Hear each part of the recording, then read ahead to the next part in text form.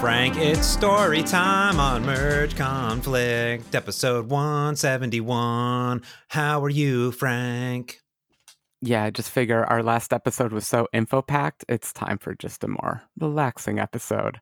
Story time. How am I doing? I'm doing terrible. I was just fixing a crashing bug, James. A crashing bug in my own app. How embarrassing. That's pathetic. I mean, my apps are flawless, Frank. So, I mean, I can't even comprehend like what is happening on your side of the world. So, I mean, basically podcast over. No one cares. Click.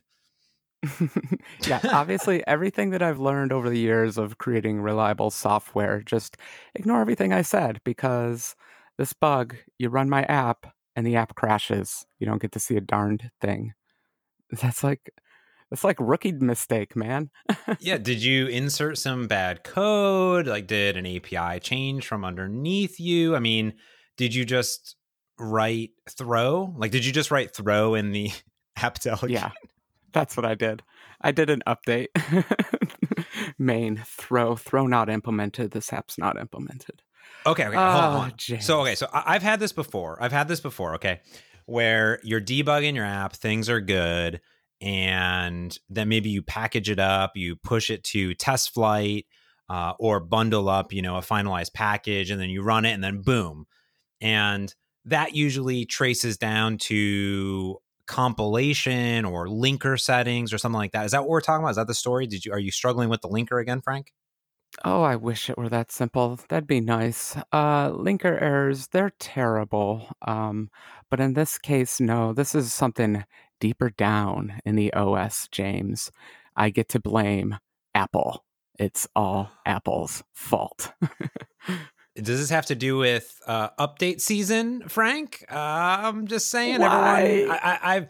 everyone. I've been honestly sidebar here is everything that I've been doing open source for all my libraries has been keeping up with Apple and Google because now people are running the same exact library on newer OSs and things are crashing now. And file.move crashes for some reason. And like it didn't before. And I'm like, why? It doesn't make any sense, as I'm assuming this is what's happening here. You nailed it, James. I mean, yeah, perfect. On the head. That's exactly what happened. For some reason, memmove doesn't work anymore. It's not quite that one, but pretty darned close. And it's funny. I'm thinking we always talk about the beta summer. I'm thinking this is like the hangover from the beta summer. This is like, I just thought that was all a bad dream, but no, now I actually have to deal with the actual consequences of all these changes they made in the OS. So story time begins, James, in the beta summer, and I downloaded the Catalina beta. I think we talked about it here on the episode. And I, like everyone else, found it a little bit buggy. In fact, the very first thing it did was completely destroy my iCloud files and ruin directory structures in there. And that was delightful if it wasn't also burning the CPU at 100% and couldn't run any apps. Did you ever get around to installing a beta Mac? Sounds great. No, I never have. I never will ever again. Never will. I've also heard, by the way, that not much has changed since the beta has left. Bump. Well, it didn't stop other people from installing it.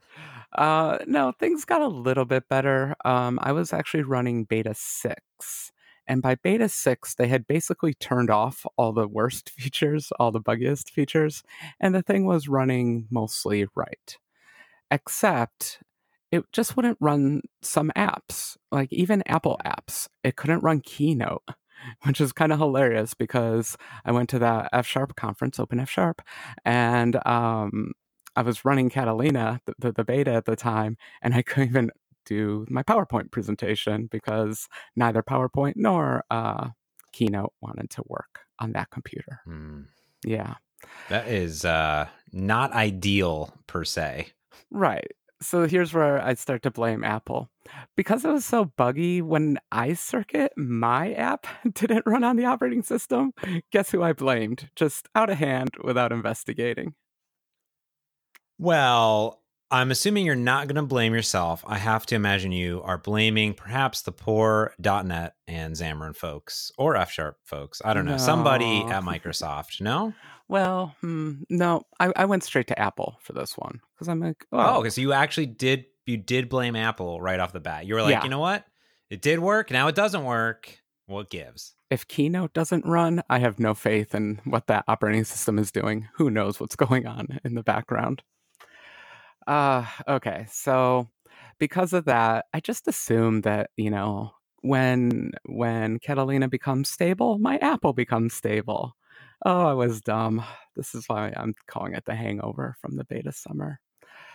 So, you know what Apple ended up doing? They released that puppy, like beta 11 or so. They said, well, that's enough. We're just going to release it. Have you updated to that? It's not a beta anymore. You can update. So it has officially come out, last week? This week? We're recording this on the 11th to date this episode specifically. Didn't it just come out this week? Yeah, I don't know the release date because it's all very confusing because they did I actually got stuck on the beta, James. And so I was very confused. It, it's been a while since I've done a Mac beta, but the way I remembered it was you use the beta, and then when the real operating system is released, then it just magically updates to the real operating system. I sound so foolish now that I'm reciting this out loud, but that's what I thought was going to happen. Turns out, no, you have to go through a much more complicated step. Step one, you have to uninstall the profile that you installed to allow yourself onto the beta program. But it's not listed under the profiles. Instead, it's actually just this little hyperlink that you have to click within the software update tool of the operating system. That took me a while to figure out. So you click that little link and you think, great, now I'm going to get updated to the not beta. And still, the little guy says, nope, we're going to leave you here on the beta. In fact, I even upgraded to multiple betas during this process. It took forever, James. Yeah. I have in the past, I used to do Android betas and I would do like Windows fast ring betas. And then at some point I was like, no, I'm okay. Like I don't, maybe, especially not the first one, maybe later on, but Windows is like just constantly updating and revving all the time. And at least Android would have like specific snapshots or whatever. But even the first ones, like sometimes I was just scared that it was going to blow away my computer. But I remember early on in it, you almost had to do like a reformat. It's like, hey, you're being part of this beta. We'll attempt to gracefully upgrade, but just saying you're probably not going to be able to. So did you actually upgrade the machine successfully on October 7th when the official release date was? Because I just looked it up. No, I successfully updated just a few days ago. This is all pretty recent for me because I got stuck into that beta problem that I mentioned. I thought magic was going to happen and it didn't. And so I just assumed that the release wasn't out. This was one of Apple's shadiest releases. They really didn't do it with much fanfare, maybe for some reasons. But truth be told, I'm still not updating my main dev computer. I'm just updating my laptop because, yeah, I'm still a little bit afraid of the operating system for my main machine. Yeah, I would be. It seems scary. Yeah. So just to close out, so to get off the beta, hit that link, and then you actually have to go to the App Store and then say, get the new operating system. And that puts your machine back into a happy state where it'll finally update to the real thing. Then, of course, have you heard the other joke about all this? Xcode 11. So you get your machine updated. Xcode 11, you need it if you want to build against the new SDK. And lots of people are having trouble installing Xcode 11. Like the silly thing, it's done under the App Store, which is usually very reliable. But and I'm not saying that with any sarcasm. It usually is very reliable. But this time, like, it's not installing on a lot of people's machines. And guess what? Didn't want to install on my machine either. But bump. Oh no. Aren't bugs fun? Isn't updates fun? Updates are fun. Yeah, because it's a dual system, right? Because they're updating the OS, they have to do back compat, they have to do forward compat. They probably were making those betas of Xcode compatible along the way too. Yeah. And I'm not envious of This those poor process. employees and the test matrix, Yeah. because I installed it. What am I even running? Hold on. I just installed Xcode 11, Xcode 11.1. Yeah, that's the newest. I was forced. Well, 11.2 is in to beta update it. now. So if you want to get bleeding edge, Of course of it course is. But yeah, 11.1 is good. I'm on Mojave. Is that new? Is that the old one? Sorry, buddy, that's old. Mojave. But it's probably going to be around for a while because Catalina has some issues with, well, it doesn't run 32-bit apps, and so I think that there's going to be a lot of people not upgrading out of that kind of fear. We'll see. I would wait maybe a month before doing the update myself, at least on your main machine. Yep. Good times. But little do I ever remember this, but you usually get Xcode off the App Store, but you can also go to a developer downloads website on Apple. If you go to developer.apple.com, yeah. Yeah, it used to be the only way that you would get it. You would get the old GM ones, or if you need an older version of Xcode, that's Right. where you need to go. Yeah, it's such a good list because you can go get all that old stuff. You can even get some old OSs. I think they have some server versions on there for testing. So good. Download that thing, wait forever, get it installed, get it running. Finally, James, I'm ready to investigate this bug. Finally, I have a machine capable of investigating this bug. And I run it, and I get...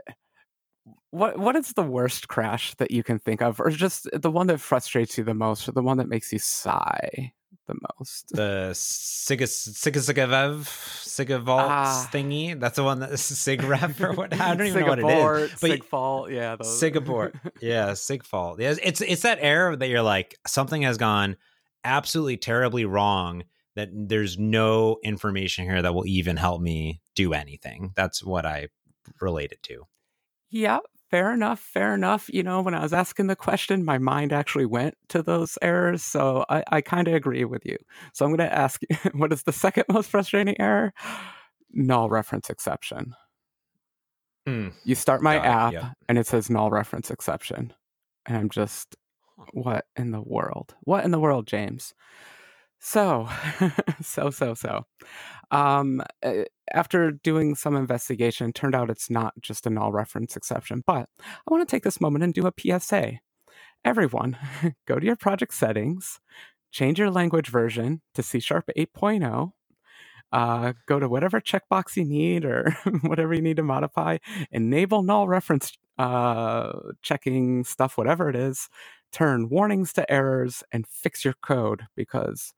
oh my God, I am so tired of null reference exceptions. Are you doing that in your libraries, James? No, I haven't done it yet. I'm sorry. Please. The nullable reference types. Is that what it is? Yes, exactly. Please, everyone, adopt it. It makes your code better. Well, especially you're talking about that SIGABORT exception, which for sure does not give you much information. But even this exception was a single line of information, null reference exception and the function that threw it. Not even like a tall call stack, just that's it. Oh, so great. Yeah. And I don't want to, okay, I'm not throwing a library under the bus, but this is what happened.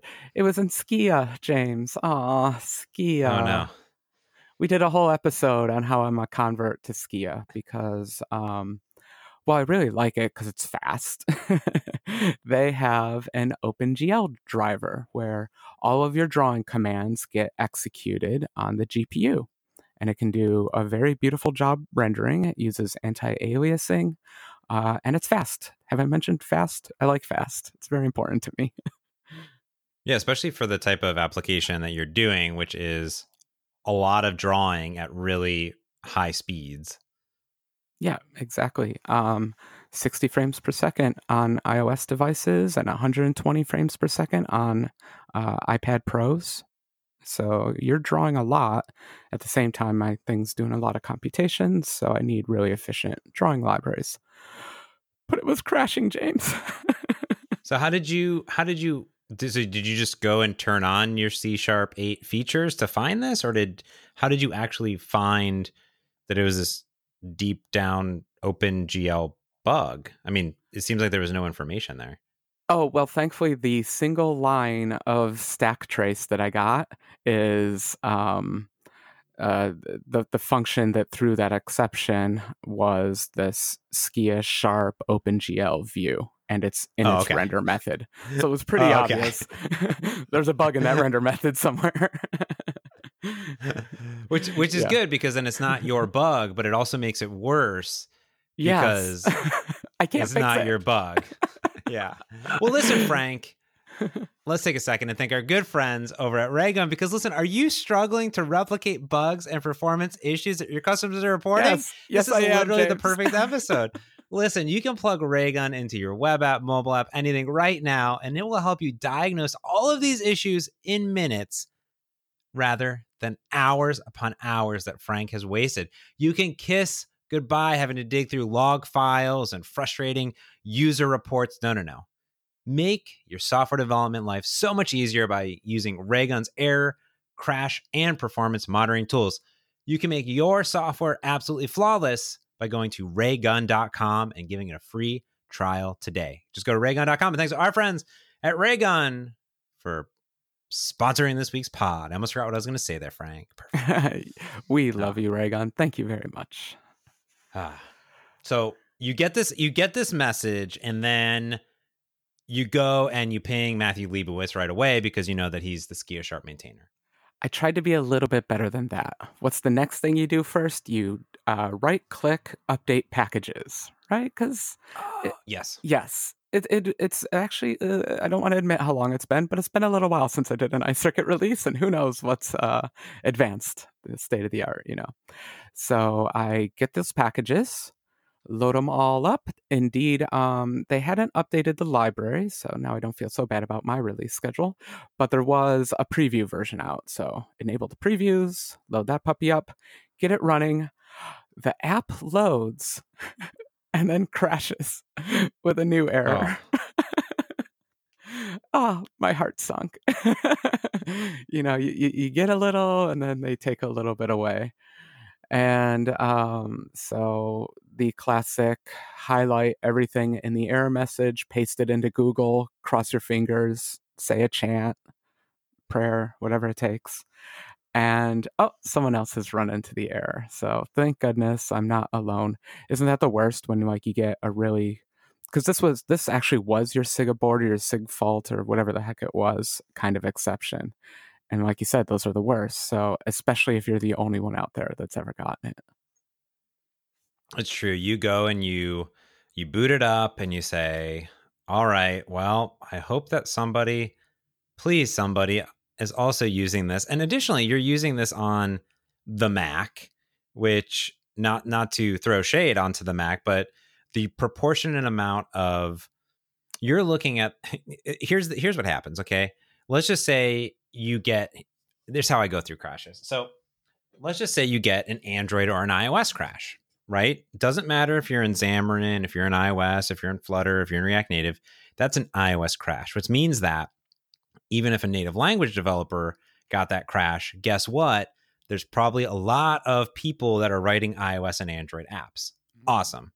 Now, already you're writing a Mac app, which means there's significantly less people writing a Mac app. Now, on top of that, you are you're using another library or framework such as Xamarin, and you could use any of these other ones. So now you've cut into that chunk a little bit. Google and Xamarin. It's two different companies. Yes. And then you're using a library that's not even so you're using a library, which is a binding over another company's product, right? This is the layers deep of dependencies that are going. So the question becomes, is it a problem in Google stack? Is it a problem in the binding stack? Is it a problem in the Apple stack? Is it a problem in the Xamarin stack? Is it a problem in your code somewhere that you could just pass something into a method and then magically something enables? That becomes the question. And I'm looking at 2 hours ago that @Proclarum says I'm getting the same crash after upgrading. This seems pretty critical. That's all I'm seeing here. I'm going to link to this in here. So you see this is issue number 968, bug macOS entry point not found exception after upgrading to 1.681-RC.147. 147. Let's just call it 147 for short. 147. Yep. So everything you just said was true. I had no idea who to blame. Or then, look, there's this error. I don't know. No one knows. Someone posted the bug. Literally, no one knows where the errors come from. So what do you do? What do you do, James? What do you do? I just decided that I needed a better error message. I thought maybe I'll go back to the old version that was giving that null reference exception. And instead of using the binary, the NuGet package for the code, I'll just copy and paste their Vue implementation into my program. It's not quite as bad as it sounds because it was only like 150 lines of code, so I can paste it in. And if it's using my version, then I can debug it. I can, inspect things. Good times. Got it. Yeah. Yes. And the other thing that's possible too, I'm shocked that you didn't do is, I'm shocked that you just didn't pull down the code yourself and compile it yourself, no? That's essentially what I'm doing, but I didn't want to do the whole thing because their build is kind of complicated because it is a mix of so many libraries and everything, that doing a build of Skia itself is a little bit tricky. Thankfully, it's pretty well factored and you can override things and without too much complexity. For example, the OpenGL view itself, like the view object that you add to your app, is only 150 lines of code. So copying and pasting that in and getting the library references right is much easier than getting Skia and Skia Sharp to build. Gotcha. That makes sense. Yep. And what do I discover? It's not really Skia's fault. They are trying to create an OpenGL render target, whatever. It's this hunk of memory, trying to create some GPU memory. But OpenGL is just saying, no, no, you can't have it. And diagnosing these kinds of problems is so complicated. Let's just start with OpenGL is complicated, especially with all the different versions out there running. Who knows how it's actually running on a Mac. But now I get to go back and blame Apple again because Apple has officially deprecated OpenGL, saying we're tired of it. That's right. Yeah. That's right. They're switching to their own Metal. thing, something new. Metal, baby. Metal, just metal. You're supposed to do everything in metal. Which, oh my God, James, I complained about this a year or two ago when it was first announced, but let me complain again. OpenGL is like the only cross-platform graphics library out there. I know it's a monster, and I'm sure it's the worst thing in the world to maintain. But gosh, Apple, it's OpenGL. Like, we have nothing else other than this thing. So, I can't blame Xamarin or Microsoft or Google because what can they do if the OpenGL driver is just like, no. Before, yes, I would give you this memory, but since Catalina, no, I'm not going to give you that memory. Like, how do you debug that? How do you figure that out? It's a terrible chain. Yeah, I don't think you do. I mean, somebody does. That's sort of the issue. And I think at that point, I guess you got to get in contact with the maintainers or hope. I mean, because I know that this was a bug that was filed a while ago, but of course, it's a little bit tricky to ping people. Who knows? People are on vacation. It's kind of vacation time. Who knows? Mm-hmm. Well, I actually did end up resorting to that at this point. But let me make sure we're up to date because there are actually two versions of Skia Sharp. So I had the old version that had that OpenGL bug. But then the new version, it didn't have that OpenGL bug, but had its own new bug. So that's the state we're in. Two different bugs preventing me from, So it's a little bit, One Apple issue, potentially. One maybe Skia issue in general. Nobody knows for sure. It could be one or the other at this point. But it's for different ones, for different reasons, which makes it very hard to debug right. too. Because if they were the same issue, you're like, okay, like, hey, this is a long-term thing, but it's actually not. Right. Yeah. The good news was magically by whatever, the OpenGL parts seem to have been fixed in the Skia. Perhaps it just passed different parameters to the operating system. There have been too many changes for me to quite figure out exactly what the change was that fixed it, but whatever they're asking for from OpenGL, it's the operating system's giving it to them. There's just this other bug. So now you ping the author on Twitter and hope that they're paying attention today, and it's a Friday and they're probably not. So pack it up for the weekend, basically. But I got super lucky. And Matt, and can you say his last name? Because I don't have it in front of me and I don't want to say it wrong. Matthew Leibowitz. Matthew Leibowitz. He got back to me very quickly on Twitter, not so much with a solution, but more like, hey, there's a newer version. Why don't you try that? And But, that sounds good. Like, hey, there's a newer version. Wink. Magic. There's a magical thing that doesn't exist anywhere else, but wink, it's around. Yeah, well, I had basically decided I'm not going to be able to fix it by the weekend just because of my bad timing of doing this on a Friday. And so when he sent me that, I was just elated. I was like, I'll try anything. Like, whatever. I just want to get this app out. It was a private NuGet feed. I don't do these very often. I often forget that they even exist. So when I went to look for a new version of Skia Sharp, I just thought, go look at the pre-release feed on NuGet or Fugit, whichever one you want to use. I had totally forgotten about private NuGet feeds. I just have to remind myself about them, I guess. They're a thing. Frank. I was literally updating a bunch of my plugins, and as soon as I do a pull request, if someone in the open source does a pull request to one of my libraries, it will kick off my CI cycle and it just does a build. And if I accept it, literally within 5 minutes, it is on a private NuGet feed. All of my NuGets have a private NuGet feed. So the concept there is you did a pull request, you need a fix, you can pull it in as soon as I accept your pull request. Not if your pull request passes CI, but if I accept your pull request into the mainline, you can get access to that. And it's also a nice history of every sort of check into master. Like, here's every single version that's happened. And you could correlate the builds together and obviously the hashes and things like that. So that's really nice. But what I find is that nobody uses them. Nobody even wants to use pre-releases. People are like, I've been waiting a month for you to ship this, NuGet release. And I'm just like, I don't use the pre-release, and like, can't use pre-release software. Sorry. And I was I'm like, there's not going to be any difference.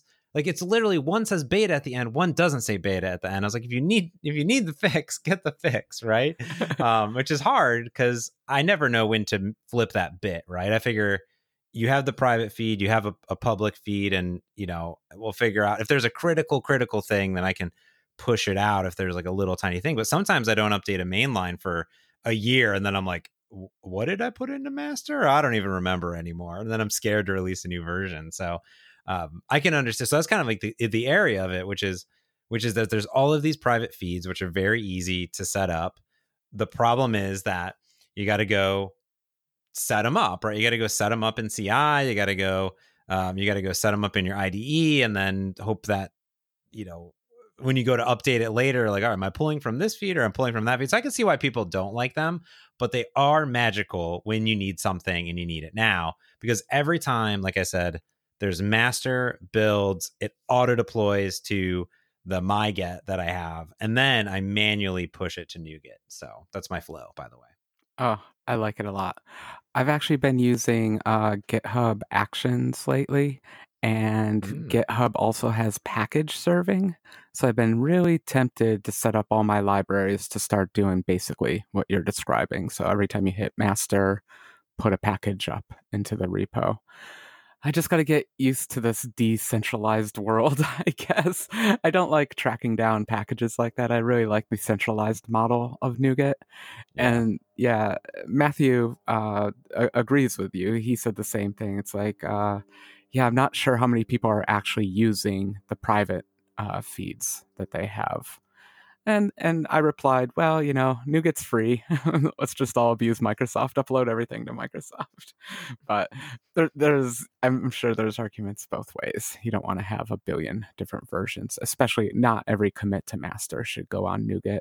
So that is a tricky line, definitely, that we all have to kind of figure out.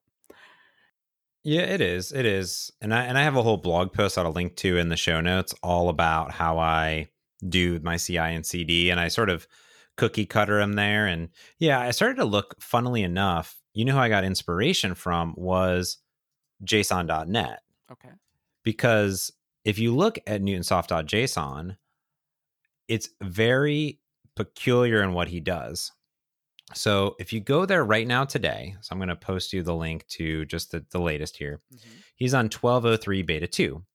Now 1203 beta 1 is there, but before that, then there's 1202, 1201, 1102, 11, like all the betas go missing. Like he delists them. Like there's only very specific numbers with beta 1, beta 2, and how he pushes them out. And it's just peculiar and interesting to me, just in general, how it all works. But he delists all of the non-technically stable releases. Yeah, in it. I like it. It's crazy. It's a good system. Yeah. Mm-hmm. I might adopt that. The truth is, I usually only do 1 or 2 pre-releases, so it doesn't clutter up my feed that much. But if I was doing something on every commit to master, it would definitely be a different story there. Yeah, I like it. I like keeping it clean.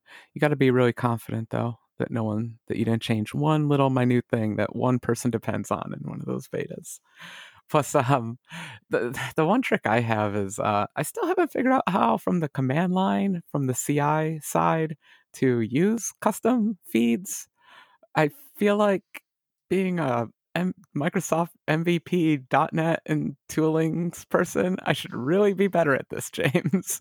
So I have to go read some tutorials on how to get command line NuGet and command line .NET to be happy with private feeds, because right now my build server is blinking red. I think that, so I have always used NuGet in the IDE. So you can add a source, you can pick it, and then it gives you a drop down. However, obviously NuGet command line, you need, or even MS Build, if you're on a CI server, you would need to configure it. And I'm sure this is where we're getting in this podcast at some point. But there's a thing that you can add to your solution called the NuGet config file, and you can set up all of your third-party ones. You can just say, hey, add all these feeds, and then it'll just, as long as the version number is there, it'll pick whatever feed has that version number that you're referencing. Else it'll blow up. That sounds right. That sounds like the good way to do it. Yeah. But it's just the question is, Frank, did the thing work? Like, you have the feed. Like, did it work? What happened? It did, James. It ran. This is kind of amazing because, like, otherwise, who knows how to track down a mistake like this? It was so hard to even find the definition of the function that was missing and all that. But I updated the NuGet, ran the thing, and it ran just like smooth as glass. OpenGL wasn't complaining. Catalina wasn't complaining. All that. Now, there's still one more step I have to take, and that is iCircuit runs on more than just Catalina. I have to make sure that it still runs on, well, I just recently had to update the minimum OS version. I used to have a minimum OS version of 10.7, which was Snow Leopard, which was like 7 or 8 years ago. And I really wanted to stay at 10.7, but turns out Xamarin is saying we all got to be on 10.9 now. So, but what does that mean? I have to go run virtual machines for iOS 10.9, 10.10, 10.11, 10.12. Guess what's next? 10.13 to test all those different versions, because that's how crazy something like OpenGL and these kind of low-level things are. If this is just like a little C# code fix where I change how something draws or interaction works, I don't have to do that kind of thorough testing. But for something that's so core to the app, that's the main view renderer, I kind of force myself to go through this torture because otherwise I can easily fix it on one version of the OS and have it fail on yet an older version.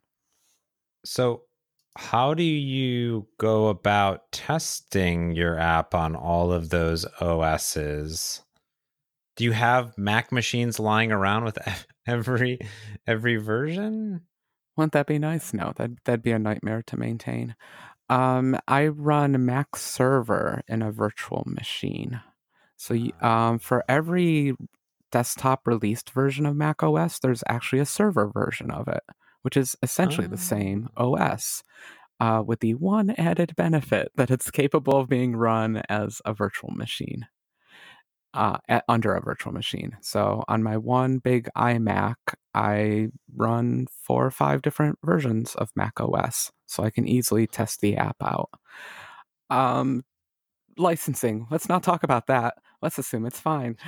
But this has been my biggest solution to that problem, because maintaining old machines is just too hard. You have to do it virtually.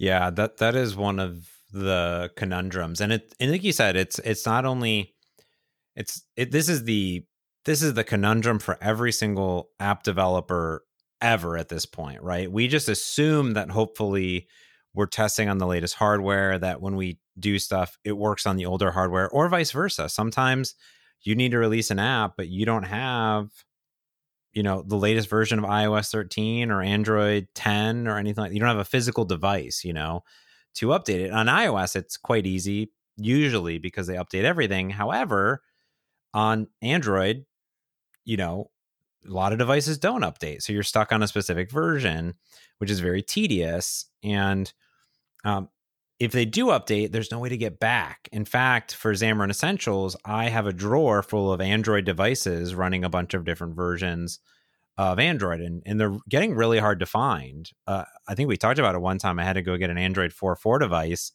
which is the bare minimum that we support. We really need to drop it, but I don't know if we can. And let me look at the dashboard really quick. Android dashboard, Google that, distribution dashboard. And 4.4 is still 7% of the market. 7%. Wow. I think That's my car runs Android 4.4. My little head unit has Android on it. You are the problem, Frank. I'm never updating it. I mean, technically, there's still 4% of people running all older versions, and these are just hitting the App Store. In general. So, I think crazy. Mac is one of the hardest ones for backwards compatibility. Like you said, on iOS, it's easier to keep a device around because phones are small, so I can keep older phones around and test on older versions of the OS. But B, people upgrade a lot faster, so you can almost count on them using a semi-modern version of the operating system. Android's definitely a mess, as you said, but I generally use very minimal APIs, so it tends not to affect me too much. Windows, Microsoft is good about backwards compatibility, I find. So I don't think about that much. That's why I always think of Mac as one of the worst ones, because Apple loves to just move on forward with APIs, and you got to keep up with them. Yeah, I mean, that makes sense. Yeah, I think that is one of the things. And if you're using the new API, if you're using new APIs too, that also makes it quite tricky, because you're using new APIs, make sure one thing doesn't fall through the crack. That's definitely a problem with even iOS or Android using new APIs on older hardware. It's like you could do everything right, but then you miss one call and boom, your app crashes because something is not compatible, or using a third-party dependency and they're like, oh, sorry, we dropped support for this, and boom, done. So then you got to make that hard decision. But did you test everything, and is it amazing? Nope, that's how I'm going to be spending the rest of my evening. Perfect. Okay. Yeah, these are some of the... I'm a little bit lucky. I think that not a lot of people are updating to Catalina, but the problem is I don't have good insights. I don't have a good ray gun. I don't have good numbers for the Mac version of iCircuit. On iOS, I have amazing numbers. I know exactly what's working and what's not working. But on Mac, I'm a little bit blind to the world. And though I feel a little bit lucky that it's just a Catalina thing and not many people are updating, or it's going to be a slower update process. But at the same time, I got to get this fix out there. I can't stand having an app that crashes on launch. It is so embarrassing, if not bad for my customers, obviously. But just let's go with embarrassing is the number one reason I got to get this fixed.